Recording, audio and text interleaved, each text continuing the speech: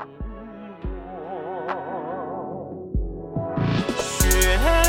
花飘飘，北风萧萧，天地一片苍茫。Hello and welcome to the Synopsis Podcast, where we break down the history, economics, culture, and geopolitics surrounding the world's other superpower. I'm Michael. And I'm Sam. And today, the demographic and financial problems threatening to derail the Chinese economic miracle. Over the past 2 decades, countless books, op-eds, and TED Talks have been released which herald the coming Asian century, set to replace the Western world order. Repeated ad nauseum, it's claimed that China will become the new economic center of the world, much like the United States became after World War II. However, we argue that this household cliché overemphasizes China's unprecedented recent economic growth without considering its future headwinds. In reality, China has a myriad of internal problems which are threatening to blue-ball its economic expansion. So today, we're here to pour a bucket of cold water on this Szechuan hot perception of the Chinese economy. So, the first of these headwinds facing China is its oncoming demographic crisis. To understand what we're talking about, we have to first break down demographics into some broad strokes. You can think of demographics in a country in roughly one of 3 categories. You have the kids, the seniors, and the all-important meaty middle of economic productivity. What do I mean by that? Well, children are not really contributing to the economy. They're net drains. You have to school them, feed them, house them, clothe them, all this sort of stuff. And that goes on for, call it 18, 24, whatever, however many years that it takes for them to become adults and start contributing to the economy. At the other end of the spectrum, you also have seniors. Same sort of thing. They may be drawing down a pension or receiving government benefits, but definitionally in this cohort, they've retired and stopped working and are also no longer contributing to the economy. But then you have the third, perhaps most important group, the meaty middle, which I talked about. This group is where all of a country's economic production happens. It's where, you're holding a job down, you finish school, you're getting promotions, you're starting companies, you're contributing to the economy, you're in the workforce, all this sort of stuff. And you can tell a lot about a country's potential and historic economic success from the relative size of these 3 demographic cohorts. About the only reliable metric that they can use is your age. So it's worth repeating again that it's primarily people aged roughly 20 to 65, maybe more like 30 to 65 in some cases. It's roughly those people that are contributing the bulk of literally anything to an economy. And to be fair, obviously you can have like an 11-year-old wonder kid who graduated college, and you can have an 85-year-old still trucking, but we're talking about broad terms. And demographics are especially important in China given how important its population is to its overall economic success. For comparison, China has a GDP per capita roughly equivalent to Mexico, not exactly thought of as a rich country, but it's the number 2 economy by total size on the world stage by function of its incredibly large population. That's 1.4 billion Chinese citizens to roughly 330 million American citizens. So that's an enormous gap, and when you take a relatively low per capita base, but you just multiply it by 1.4 billion, you're going to get a very large economy. So more so than in other economies, very small demographic shifts can have an outsized impact on this base that really makes up so much of what makes China great. So consider all the noise that we've heard about China ever since we were born. I mean, I was born in 1990. You were probably somewhere close to that. Ever since we've been alive, China has been on this meteoric economic rise. The reason that this started literally in the 1980s, no coincidence, is because of the one-child policy in part, which was adopted in 1980, coinciding with economic liberalization policies put in place by Deng Xiaoping, also in the early 1980s. So what we had at this point in time, we'll take it back to exactly at 1978. This was when China's working age population, that great productive segment that we were talking about earlier, that was 58% of the Chinese population overall, and it has since only continued to rise until 2010 when that percentage of the population peaked at 74%. No, that's great points, and it's worth noting that that percentage of the population that's working age is expected to return to historical averages of roughly 60% by 2040 as projected by the UN. Just to reiterate a couple points that you said, you can definitely explain a huge chunk of China's economic rise as a result of both the economic liberalization, which we're not going to be touching on today, but the effects of the one-child policy. And just to kind of put some concrete numbers on that, If you were born in 1980, that means you're 40 years old right now. So that's obviously the last year before the one-child policy. So this population bump, this boom in this one segment, this bulge, has a couple more years of playing out, of being really in the spotlight of the Chinese economy. So a big part of the reason that China rose to the position that it did from the 1980s up until now is because not only did it have such a massive population, but a massive proportion of that population was in the workforce actively. In fact, you could probably just safely assume that they had the largest working age population in the world in their country. And again, this coincided with the fact that not only did they have favorable policies in place, but they also had reasonable enough infrastructure to export their goods to market. So, maybe some people are thinking about, well, why didn't India become an economic powerhouse? There's reasons for that. I want to be charitable and say that, population is not the only factor at play here in determining the rise of a country's economy, but it is a very major one. And with China, it's extremely important because, again, the per capita income in China is not particularly great. But all good things must come to an end, and that is the case with this demographic dividend that China's been experiencing. Like I mentioned, the very beginnings of the one-child policy, people born in 1980 are now 40 years old right now, which means that in another 20, 25 years, they're going to begin to age out and retire out of the labor force. That means that this is assuredly a crisis incoming. That's because, like we said at the very beginning, it takes roughly 20 years to raise a new child into productive age of the economy. And if you look at China's demographic pyramid, that's what it's called. It shows the relative ages of people within the population. It looks more like a Christmas tree because after 1980, the bottom just falls out and you can see the incredibly sharp decline in births. So within the next 20 years, China is going to start to feel the effects where this Generation X, that's what they're called, Generation X, think of it like in the United States, is going to start to age out. And they're not going to have the same number of people incoming to replace them. So for every one person who ages out of the labor force, there might only be like half an individual left to replace them to come back in. And again, because China relies so heavily on its population and demographics for economic growth, this is going to have huge knock-on effects for the economy. So huge knock-on effects is actually an understatement of the problem. This could be disastrous. In fact, it's going to be really, really bad no matter what China does at this point to fix it. They can manage the situation absolutely perfectly, and they are still not going to have enough people to fix their problem. So let's clarify why exactly this is a problem, and then let's get into what the problem looks like in terms of raw numbers, like what we can actually expect for China going forward. In China, notably, unlike the United States, there is no social safety net, really. There's no social security system. There are very few government policies that keep people from out of poverty. And honestly, that's kind of the modal way of doing things in most countries in the world. China's just kind of in the same bucket as all of them. Yeah, it's only a rich country that's able to afford something like that.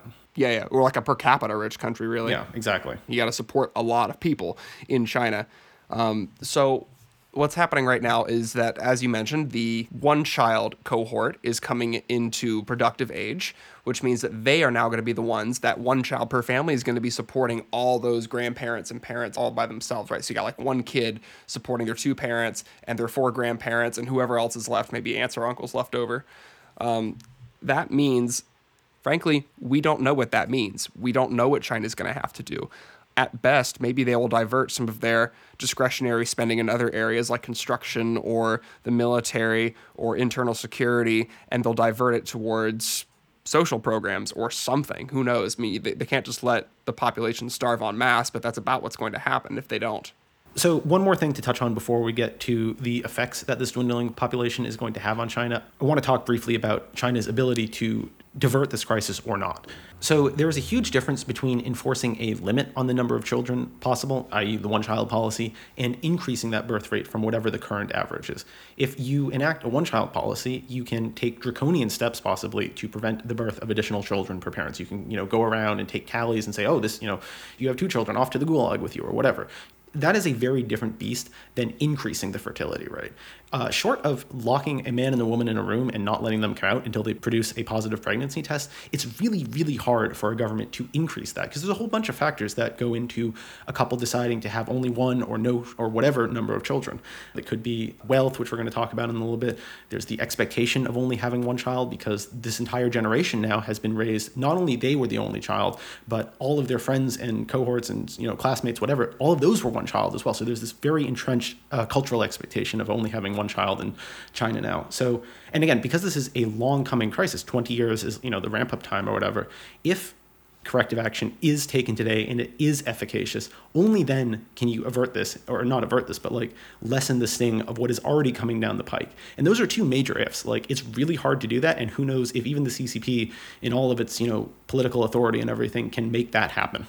So off the back of that, there are a lot of cultural tenets, or I should just say cultural norms and financial concerns that have led to the replacement rate being as low as it is in China. And it's those reasons why we think that it's not going to change dramatically anytime soon. So currently, the replacement rate in China sits at 1.6 as per government official statistics. Han, before we get into that, can you tell us about what the replacement rate is? Oh, sure. Replacement rate is just the number of people being born for all the people going out. Is like my layman's way of describing it. So, I mean, to make it clear, a replacement rate of 2.1 is what's required in order to maintain the current level of any country's population. 2 people coming in for every 2 people going out, plus 0.1 for good measure, because unfortunate events happen. And again, in China, the official government-provided number is 1.6. That only gets you to 75% of that 2.1. Now, China has a vested interest in looking healthier than it actually is. And they have a long track record of doctoring numbers. You don't need me to tell you that. We actually will be talking about that in a little bit as well. Which we actually will be talking about very soon. So a lot of third-party watchdog agencies put the number closer to 1.2%, which only gets you to about 57% of the way to 2.1. Now, notably, that 1.6 actually matches the United States' replacement rate. The difference with the number there is that A, we can probably trust the information coming out of the United States. They're not doctoring it. 2, we can trust the U.S. government? What? Yeah, I mean, at least insofar. Something like that, Maybe. Yeah, I'm sure. Question mark. Yeah, okay, sure. Like massive asterisk there by what I said. Hope I don't eat my words later. Probably will. But anyways, 1.6 is actually probably correct in the United States. And in addition to that 1.6, the United States has one of the highest rates of immigration in the entire world, and has for a very long time, whereas China has almost none. Yeah, and that's outside the scope of this episode, but not a lot of people want to come to China, and China doesn't really want to take anyone. Let's actually like add a little bit of context to that for people that maybe aren't in the United States or aren't as familiar with what's going on there. If you live in, my city of Atlanta, I wouldn't be surprised if 15 to 20% of the people living in that city are immigrants. You're in Boston. What do you think it is here where you are? Yeah. I mean, depends on the neighborhood, obviously, but I think certainly within the city proper and everything, that's a totally reasonable guess. I want to double check this, but I heard the statistic for the last 10 years of population growth in California, 30% of that entire growth was all immigrants. Mm-hmm. And it's kind of surprising that it's not even higher than that. The United States continues to be a hotbed of immigration, and China just does not. So that's why you're not hearing as much panic about the American birth rate. Unless you're holding tiki torches, by the way. Exactly. It actually gets worse. Believe it or not, for China, it actually gets even worse. Also, if you've lived in the United States, you've probably noticed that there's been a lot of little Chinese girls and not as many Chinese boys. It is probably not exactly a secret anymore that in China for a very long time, families preferred boys to having girls because the men could carry on the family name later on, and every family was limited to one child. So what that left us with was a gender split in China currently of about 52 to 48%. Okay. It's actually much worse than that. But wait, there's more. That gender split gets even more pronounced at the ends of the age spectrum. So, as in every other country, women tend to outlive men. So at the upper age bracket, women outnumber men in China. But on the lower end, where people were having kids and preferring boys, the difference is even more pronounced, but to the male direction, right? And just eyeballing the graph right now, looking at it, it looks like a solid, almost 7 to 10% differential between boys and girls. It's a lot. So that's a lot of leftover men who are not going to be reproducing. So a lot of those numbers that you see at the bottom of that childbearing age bracket, they're not actually going to be bearing children. That's exactly correct. You can Google China demographic pyramid to see what we've been talking about for this section. And like Mike was talking about, it is very pronounced. Once you get above 65, there are more females than males. But at the bottom end, wow, there are there's a lot of extra dudes. And, even at that top line number, the 52, 48, if that doesn't sound like a massive shift, remember, that was enough to get Brexit done. So, Hey, nice. Yeah, exactly. As an ancillary to that, this isn't really relevant to demographics or, economic decline, but have you ever been in an area where just men vastly outnumbered women? Okay, We like have. every nightclub you've ever been to. Or, more, I'm alluding to the college that you and I went to, and we all saw what happened on the weekends when there were no women to distract all the drunk, angry men. Stuff got broken is what I'm alluding to. Yeah, the comedian Patton Oswalt put it best. I'm going to paraphrase it and butcher it terribly, but when there's a bunch of unattended young men, they're going to, out at the bar, right? They're going to end their nights with skin on skin in one way or another. Exactly. Yeah, one velocity or another. One velocity or another. That's what it was. Thank you. Thank you. Perfect. China undertook a world historical experiment with the one-child policy and its effects, so we have nothing really to compare it to in world history. Like, the gender skew that China has is not only the most pronounced in the entire world, but they also have the largest population in the entire world. So to say we know what's going to happen is, I mean we don't, but it is going to be interesting and obviously tremendously important to China's future. But is there anything else you want to say on that topic? Well, yeah, actually, I want to touch on some brief corrective measures that the government has put in and the reaction to those measures. So the one-child policy, of course, is famous, but have you heard about the two-child policy? So that just came into effect in 2015. This is relatively recent because the Chinese government understands that this demographic shift is a major problem for it and its ability to spend money the way that it wants to, right? Because again, if you have a big demographic crisis, you're not going to have either the kind of military or infrastructure or internal security spending that you would like to. You're going to have to shift from one thing or another. Something's going to have to give. Okay, so two-child policy went into effect in 2015. It created a little bump in the birth rate, not much of one. It went right back to what it was before that within a couple months. And so even more recently, I think within the year, they instituted 2021. 2021, they instituted a three-child policy. What did the three-child policy do? Well, barring a couple hilarious reactions on Weibo, pretty much nothing. In fact, all of the top upvoted comments underneath the government's announcement of the three-child policy were mocking in nature of the three-child policy. The very top-rated one was literally "bah!" exclamation point, exclamation point, exclamation point, like a big really, like, cringe. Imagine having children. Yeah, I wanted to clarify that. Because of economic factors, which we've touched on a little bit, we'll get into a little bit more later, and the cultural expectations and all this sort of stuff, there is not the desire in China to take advantage of these newly loosened childbirth policies. So the mocking that Mike was expressing is like, yeah, people are like, okay, you changed the policy, so what? What do we care? Not only what do we care, but how would we ever afford that anyway with the way that our economy's going? See, that's actually the perception in China. That's what they're not telling you. Like, there are skyrocketing costs associated with childcare in China, notably with education and housing. But it's just worth mentioning that the perception in China right now is that one family has to basically try with all of their might just to support one child, especially if you're in the cities, let alone two, and don't even get dreaming about three. So to put a pin on this entire section before we move on, just to give a brief wrap up, China's economic growth in the past 40 years has been in part a function of its excellent demographics. However, that's going to be shifting very soon, very badly for China. If major corrective action is taken today, the worst of this could be avoided, but that is a major question mark on the government's ability to do so. If the demographic crisis unfolds in the way that we're expecting, there's going to be all sorts of major question marks raised about China in terms of how skewed male it is, the decreasing population, the fact that's going to result in lower economic growth. As a result, the government's going to have a lot less money to spend on some stuff that it's very well known for. Think of infrastructure, roads, bridges, rails.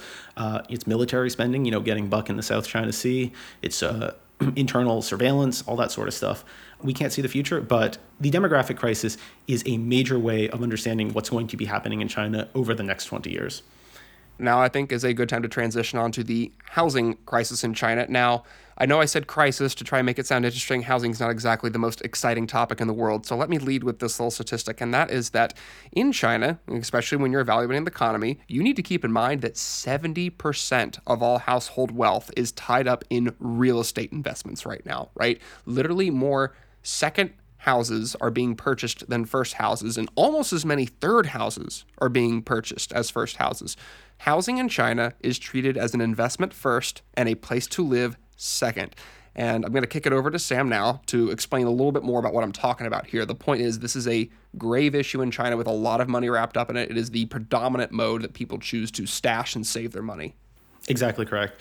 When we actually started researching this episode, Evergrande had not happened yet, and we're going to be getting into a little bit of that more. But the economics of China's housing markets did not make sense prior to when we started working on this episode. And, this is much less a sure thing than demographics, which you can predict with a lot of certainty because people age and grow up like in a pretty predictable order. But there is a lot of there when it comes to housing. So let's go ahead and get right into that, starting with the cause of, let's call it, a bubble and how we got there. To understand what brought us to this point, you have to understand the iron triangle of incentives and interests that cause the housing market to really just ride a rocket ship the past 40 years. So there is the demand and the supply side. On the demand side, because China's tremendously increased its wealth over the past 40 years, there has been tremendous demand for investment opportunities. If you have a bit of money in the United States, you probably park it in your 401k, maybe your Vanguard, buy some meme stocks, that you saw on Wall Street Bets or whatever. You want to invest some money, right? You don't just keep it all cash in your bank account. And in the same way, there's the same demand in China. But here's the catch. The traditional avenues where people would be investing are really limited in China. The stock market is seen as too volatile for a whole bunch of reasons that we're not going to get into now. The bond market offers too low of a return. And due to capital controls in China, you can't get your money out of the country. I think there's like a $10,000 USD limit on the amount of cash that you can invest abroad, which, other than like very low income stuff, like that's not enough to satisfy anyone even remotely middle class. You also can't get your money out of China very easily to invest elsewhere. Exactly.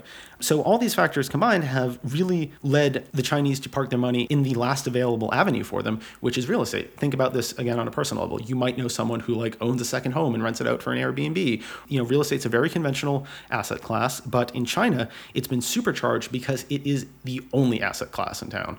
I mean, just to paint this out a little bit more, if you go to any major Chinese city, on the periphery of that city, you will find tons and tons and tons of empty apartment buildings that have been constructed and are just waiting for someone to maybe fill them, but it's mostly just being speculated on. Like, these places have owners, they just don't have occupants. People are holding on to these apartments and hoping, betting that rural to urban migration or whatever is going to cause an influx of people available to actually live in these apartments and buy them. And that's just the case everywhere you go in China now. It's that common. Yeah, and Mike says, or whatever, because as we just talked about, it's not going to be population growth for too much long that's going to drive Yeah, in the context of a demographic, like an ongoing population crunch, like, who's going to fill these things? You would have to see a lot of rural to urban migration to make this work. And that is actually part of what's driving the speculation. Yeah, we'll get back to that in a second, but I want to continue on with the three interests that are driving the property market. So we talked about the demand side. Why is there all this appetite for real estate investment? But let's talk about the supply side. There's two players, and one of them is pretty easy, which is the property developers. Property developers are a huge part of the economy, and they have an interest to see the market keep booming. That's pretty obvious. But the other one to understand, and this is a little bit more tricky, is local Chinese governments. So what do they have to do with property development? There's a bunch of factors. One is that while taxes are collected mostly at a local level within China, the revenue almost entirely all flows upwards to Beijing, who then gets to turn around and reallocate their money. They are communists from their ability to each according to their needs. But at the same time, local governments are expected to provide most of the services that you would think about a government providing. Think of transportation, education, healthcare, etc. So there's this kind of discrepancy between how much money they're taking in and how much money they're expected to put out.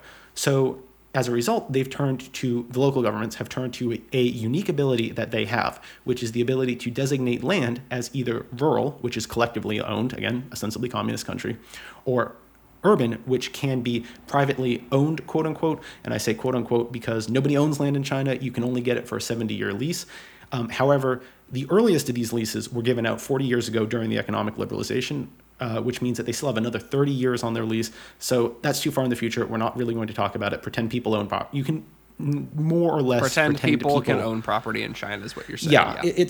That's a whole different topic, and obviously a little too much to go into. Well, I mean, the point is the local governments can unilaterally decide which land is sellable for real estate and which land is not, and they have a strong incentive to do it because that money that they make from those sales doesn't have to go to Beijing, whereas everything else that they collect does. Exactly. And the reasons for that are also a little complex. It involves what's known as a local government financing vehicle, basically a shell corporation set up by the local government. Again, a little too technical, but it's worth highlighting these points so we're not glossing over them. But great. So that's kind of how this has started up. There's huge demand for residential investments, and there's huge interest in supplying those residential investments because it lines the pockets of local governments and real estate developers, two major players within China. And for that reason, up until pretty recently, it was just universal that real estate prices continue to go up and up and up and up and up. So if it's worth more tomorrow, why not buy it today and then sell it for a profit tomorrow? Now, there are some cases finally trickling in as of this year of some people losing their money or having to, they can't hold on to their investment anymore and they end up selling it either for an equal return or a loss. Of course, an equal return actually means a loss due to things like inflation and the fact that you have to pay to even hold on to the apartment. So how is it going currently? We've talked about the incentive structure. We've talked about how bad this all is in terms of numbers. But there are a few things that are perpetuating this crisis beyond just the iron triangle of interest that you already outlined. The first thing is a major, major cultural, gender imbalance in China, the male-female thing. Think about if you are one of those men. You're one of those leftover men and there aren't enough women to go around. You need to have a house. You need to have a car. You need to have a nice job if you want to actually be an eligible bachelor. In fact, most families just won't even consider a male for marriage if they do not own property. And the females can be super choosy on this point. Like, just worth reiterating. Like, you do not have to settle if you are one of the women in China who did not get shipped abroad or aborted. So yeah, like a huge percentage. Ouch! Wow.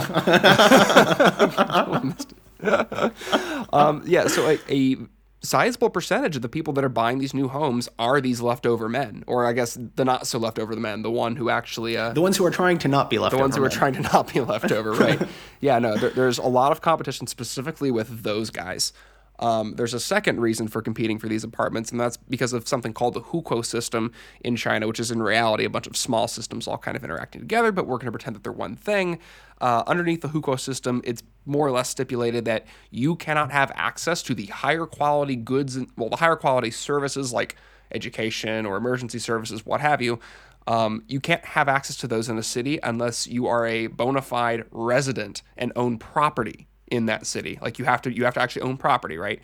Which, real quick, like worth putting a fine point on that is different than most other places in the world, where it's like, if I live in San Francisco and my house is on fire, the fire department's still expected to come by and put it down. And maybe that's the case in China, but like if I'm renting an apartment, for instance, I can still put my kids into the local elementary school there. You cannot do that in China. If I live in San Francisco and I'm on a tour in New York City, the police are still going to come help me. And I guess okay, so like kids maybe can't go to school, but yeah, I think we overstated it with the police environment. But the important one here is the schools. Like if you're renting an apartment somewhere, you can still send your kids to a school. That isn't because of the hukou system. If you're renting an apartment in Beijing, that does not afford you the same opportunity there.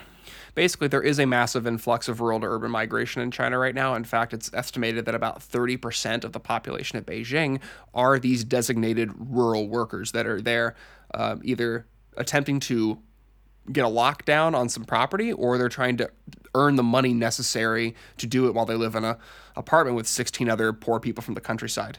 Yeah, and that's why you see, among other reasons, that's why you typically only see individual male rural to urban migrants, because they can't, even if they had a family, they can't bring them there because their children wouldn't be able to go to school, all that other sort of stuff. And one last thing to mention is, and this is on the local government supply side of the issue, officials at all levels in China are given explicit GDP growth targets as a metric of their success, and a very easy way to increase that number is through construction. We're going to touch on this a little bit more, but understand that this is another contributing factor that's increasing the supply of housing and making it more available, because local governments have, beyond just the immediate money in their pocket, they have a political promotion incentive to see that to see those cranes keep going up, basically.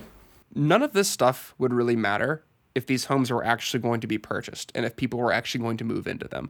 And we already mentioned the demographic crisis coming into China, but there are a few other big issues that prevent these places from being bought, and I think will prevent them from being bought well into the future. The first thing to note is that the price of housing relative to local salaries is massive. It is massively skewed even in comparison with places like San Francisco or New York. Hell, no, the people in San Francisco who actually work there can afford the housing in San Francisco if you've got a nice tech job at Amazon or whatever. So the way to think about it is that San Francisco, example, obviously thought of as the most expensive real estate market in the United States, it takes on average 10 times an annual salary to be able to purchase a home in San Francisco. The national average in all of China is 17 times the annual salary. This is not like, again. So you're taking the most expensive in the United States and comparing it to the average in China. Exactly. What does the most and it gets expensive worse. in China look like?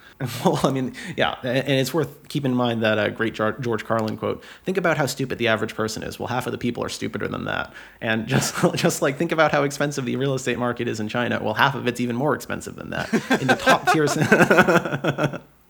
in the top tier cities, think about your Shanghai, Beijing, Shenzhen, the average annual income to home purchase rate is 33, 42, and 43 times your annual salary, respectively, in Shenzhen, which is just like that. It literally takes an entire lifetime to be able to purchase a house if you're just doing it on your own. It's expensive as hell. There are still very strong reasons to try and buy a home in China. But most of these properties, again, remember, they're being built en masse and they're being treated as an investment and not exactly as a place to live. So there is a very short expiration date on a lot of these places being built. Companies have a strong incentive to use subpar materials, and subpar is being very, very generous in description. But basically, these places do not have a very long shelf life. Just anecdotally, if you watch a couple of YouTubers that have lived over in this part of the world, they can show you, like, I watched one video of a guy who moved into a pretty fancy looking, like, luxe apartment complex, and within 6 months, the escalator had broke down, the pool had gone dry, and stuff was just chipping off of the walls everywhere, and fixtures were falling out of the lights. Light fixtures were falling off of the ceilings. And all the while, people are clawing at his door to get an eye on his room because they want to buy it, even though they can't tell that there's water damage on the floor and that the walls are peeling. That's what we're dealing with. There are places literally being fortified in China right now with styrofoam and cardboard for construction. In fact, I saw a picture of like a concrete wall that was fortified with corn cobs, actual corn cobs. Yeah, these are not homes that are being built to last. This is a get-rich-quick scheme of the highest degree for the real estate investors, the property developers, and the people. No, it's just, as you're saying this, it's worth reiterating a point that we made at the very top of this segment, which is more people are buying second and third homes than first homes by a tremendous amount, and more people are buying second homes than first homes. So definitionally, most people are not buying a house to live in it, but rather as an investment opportunity. And if you're not living in it, you don't really care that it sucks, for lack of a better word. Someone else will buy it, as we've seen. And if you look at real estate prices over the past 40 years in China, every single time someone else has bought it. Mm-hmm. Now, of course, just like with the demographic crisis, Beijing recognizes this as a problem and has taken steps to stymie the demand for real estate. And none of it seems to be really working, despite the inclusion of things like, 70% mandated down payments for second home purchases and up? Yeah, anything past your first home has a massive down payment mandated by law now.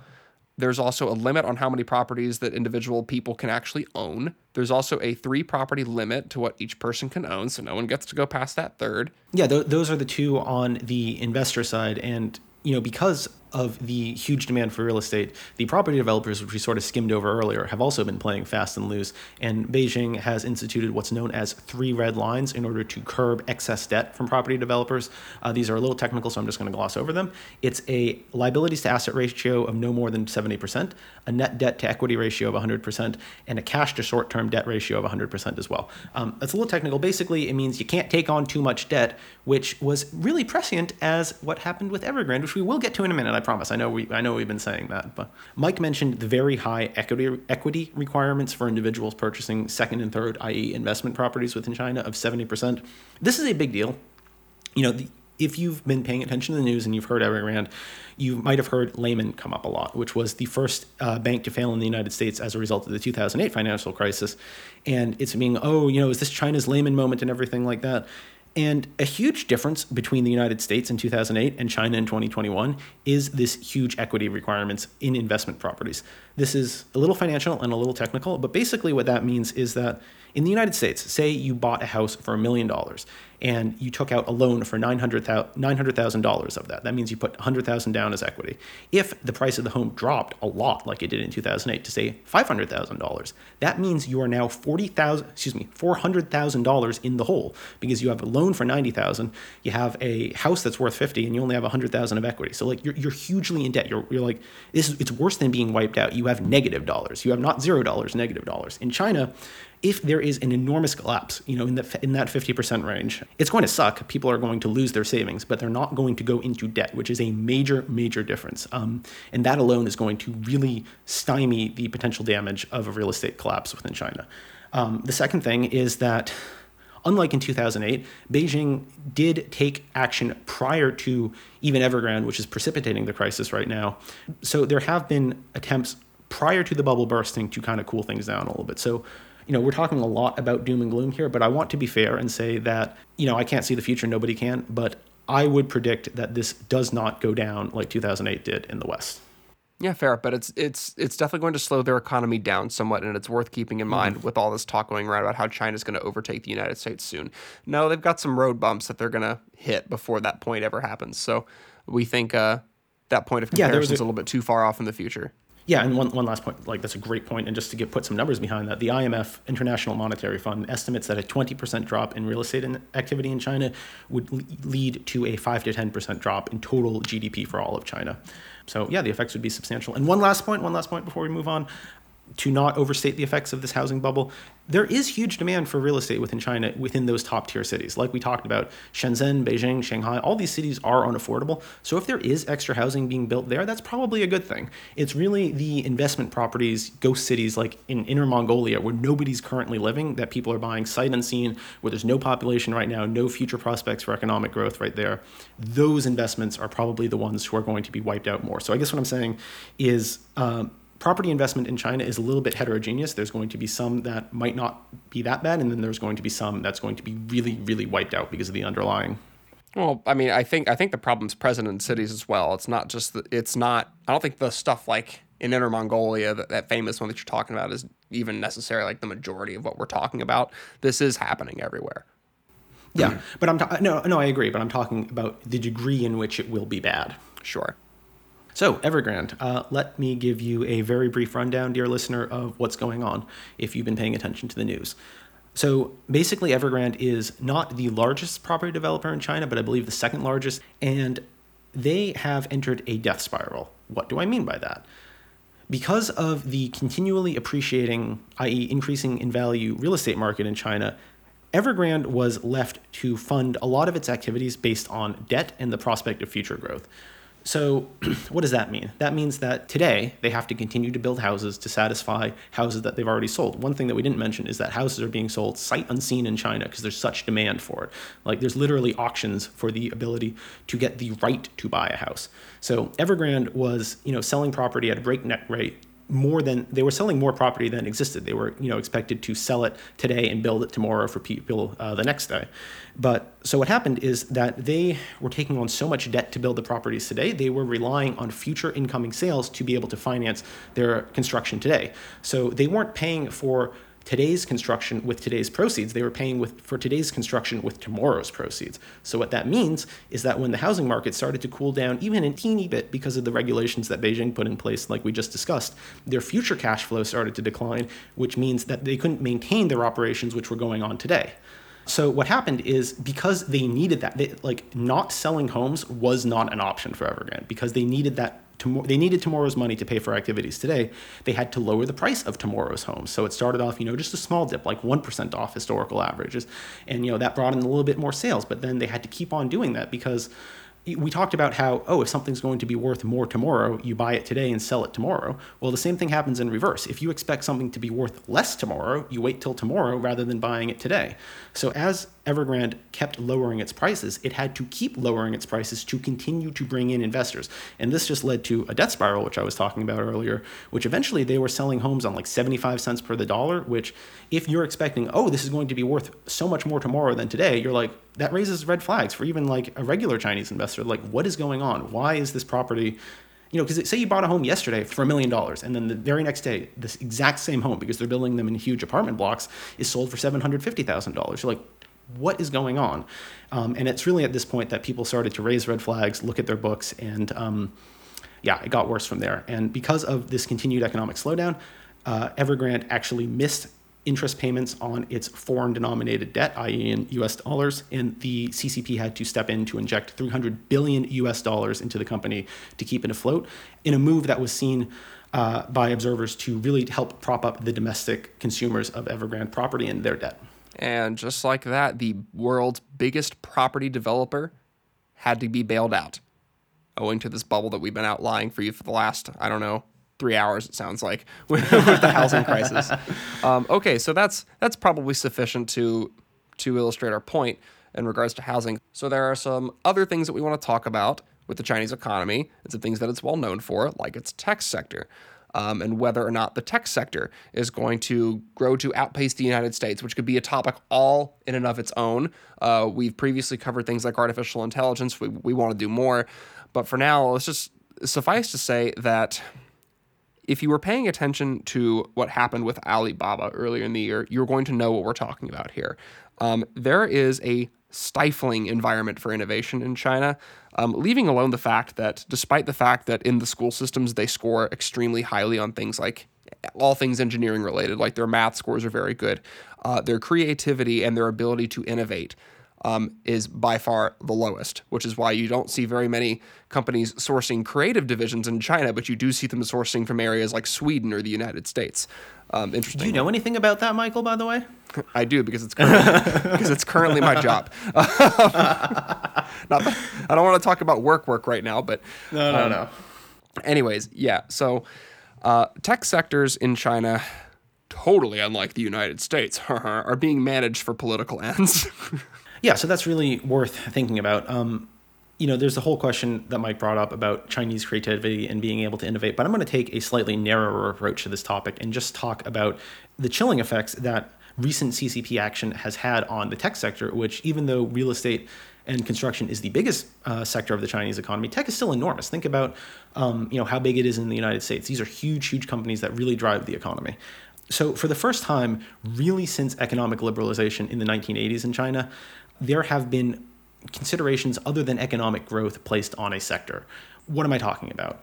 When the CCP took action against Alibaba, against Ant Financial, against Didi, all these companies, like in Didi, they meddled with the IPO, and Alibaba, they really dropped the hammer on Jack Ma, who made statements really going against the party. These considerations are being made at a political level, not an economic one. It is not good economics to crush your biggest company just because you don't like what their CEO says. However, it is really good political considerations if you don't want anyone getting buck with the ruling party. And as a result, just think about the huge economic inefficiencies this is going to cost. Sure, maybe say Ant falls apart, Alibaba falls apart, and a new competitor rises up to take its place. That's still going to cause enormous dislocation because that company wouldn't have come up in the second place had it not been for direct government meddling. And it's the fact that the government is willing to incur these economic costs for the purpose of maintaining their political power that is really beginning to cause harm to the Chinese economy. Just a thought off the top of my head, and I wonder how true this might be, but I suspect it is difficult for a Chinese company to scale globally the way that an American company can, because so many Chinese apps are made specifically for the Chinese market with all kinds of stuff embedded to censor material and control the flow of information. Obviously, that's not true with things like TikTok or Alibaba, but the world does react to China in the way it behaves. See Huawei phones. You can't even get Huawei in the United States. They blocked them from continuing their 5G tower construction in the UK. Things like that go down all the time. There are a lot of companies in China which simply exist to mimic the services provided by other countries' companies like the United States and Europe. Not that Europe's a country, but you know what I mean. On that topic, one of the main points of economic growth is just stability and confidence, and it's really hard to have those inspired in any Chinese company when you can see the way the government can manhandle a company. If the CCP does not like a company, it can take it down 1, 2, 3, 4, 5 pegs. And you may have seen the Facebook, Google, Amazon hearings or whatever on Capitol Hill. That was a clown show compared to what's going on with the CCP. Conversely, yes, the CCP can take you down however many pegs it wants at will, but what that really ends up doing is creating a competitive environment where it's not, it is about providing a great service and having a great app and whatever, being a good company, but you also need to be really good at kissing up to the Chinese Communist Party Or else you're going to end up like Alibaba, or worse, you're going to end up like Didi, who, for context, is like the Chinese equivalent of Uber. In fact, they actually outcompeted Uber. I say outcompeted. They were pretty scandalous in the way. I mean, they literally had like managers at Didi calling hundreds of fake rides just to bankrupt Uber drivers. That's the extent to which they were willing to play dirty. And I think that's part. Not to mention, real quick, not to mention the support of the CCP in like not to mention the implicit blessing of the CCP. But ultimately that playing dirty. Now, once Uber was gone and it was other Chinese startups that they were playing around with, that got them into trouble. And so now one of the most highly valued IPOs in China is kicked off every app store, banned from operating in most major cities, and for all intents and purposes has just had its head cut off. So that is something that can just happen at whim. Yeah, it had its IPO yanked as well on what was going to be listed on the New York Stock Exchange. But I think we've spent enough time on tech for now. I think this is probably warrants a full episode in its own right. But do you have any closing thoughts before we move on to a couple of other topics? The only thing I would reiterate is China does not have the level of innovation that the rest of the world enjoys. It just doesn't. It is very good at implementing ideas. It is very good at engineering things en masse. It is not necessarily super great at coming up with the next big concept. I don't know. Do you have anything? No, I think that's good. And for the first time since its economic liberalization, the CCP has shown that it's willing to take damaging steps to the economy in order to secure its political prerogatives, really in a way that it hasn't. So that's just worth keeping in mind discussing China's economy moving forward. Everything that the party concerns itself with is about the party. At the end of the day, it's about keeping themselves in power. And, it's worth mentioning that there is a balancing act between the implicit bargain that the CCP has struck with its people is that we deliver you economic growth, you deliver us your freedom. And so that's why I'm harping on this point that the CCP has decided to stymie economic growth for political considerations, because at the end of the day, economic growth is a political consideration within China. We've given you a rundown of all the big problems facing the Chinese economy, but we haven't really told you what people on the ground think. Earlier this year, a phrase went viral on the Chinese internet. It said "Tang Ping," and I don't know my Chinese tones, so don't judge my Mandarin too hard. But "Tang Ping" means to lie flat. So this guy got on Chinese Weibo and wrote a big blog post extolling the virtues of it's like a very stoic lifestyle where he literally just lies flat, doesn't participate in the rat race, and does not concern himself with the ambitions of owning a house or eating nice food or having kids or getting married, period. He just is content being there. And this thing took off like wildfire. It got mentioned tens of thousands of times and circulated to the point that Chinese censors stepped in and banned the phrase "Tang Ping" from the internet and scrubbed all mention of this conversation from the Chinese social sphere.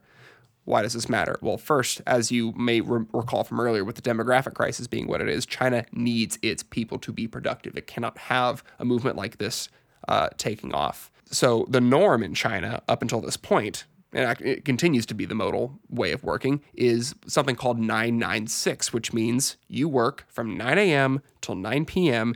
6 days a week. People in China work a lot of hours. That has been the case for a very long time. It's probably no secret if you've, with all the stereotypes about how Chinese parents are super brutal on their kids in school, right? It's something that rings true for a reason. People have gotten fed up with it, and for the first time ever, they don't see their economic station proceeding in line with the perceived progress of the country. In other words, they feel like the country's getting rich while they're not.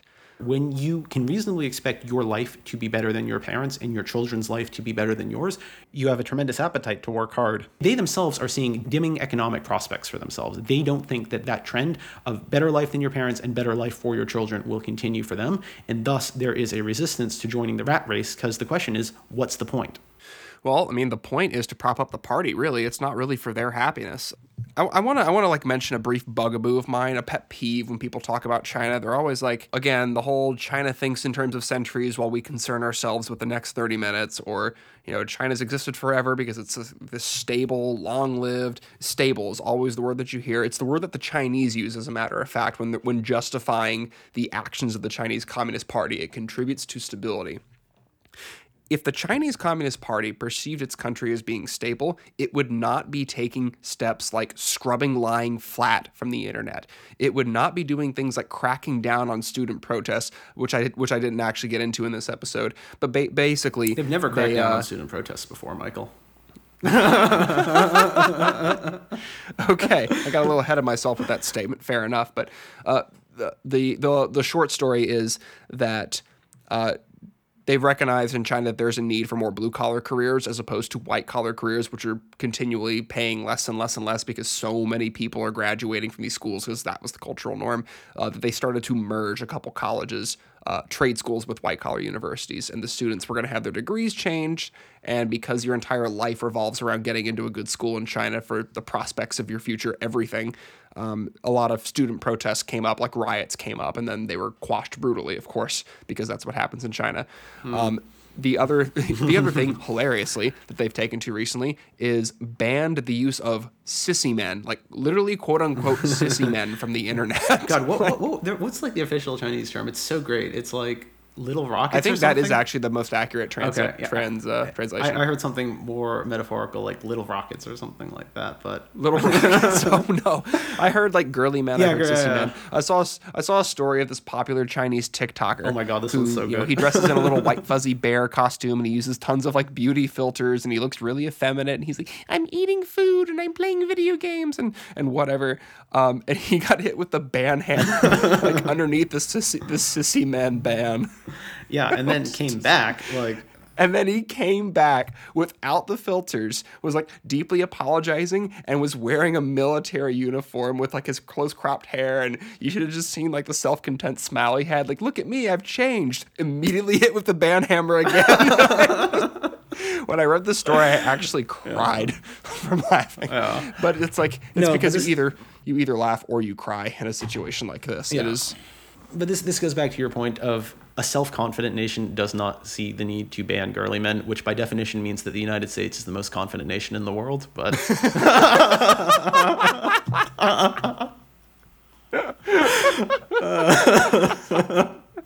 I'm not sure what that says about Ukraine. All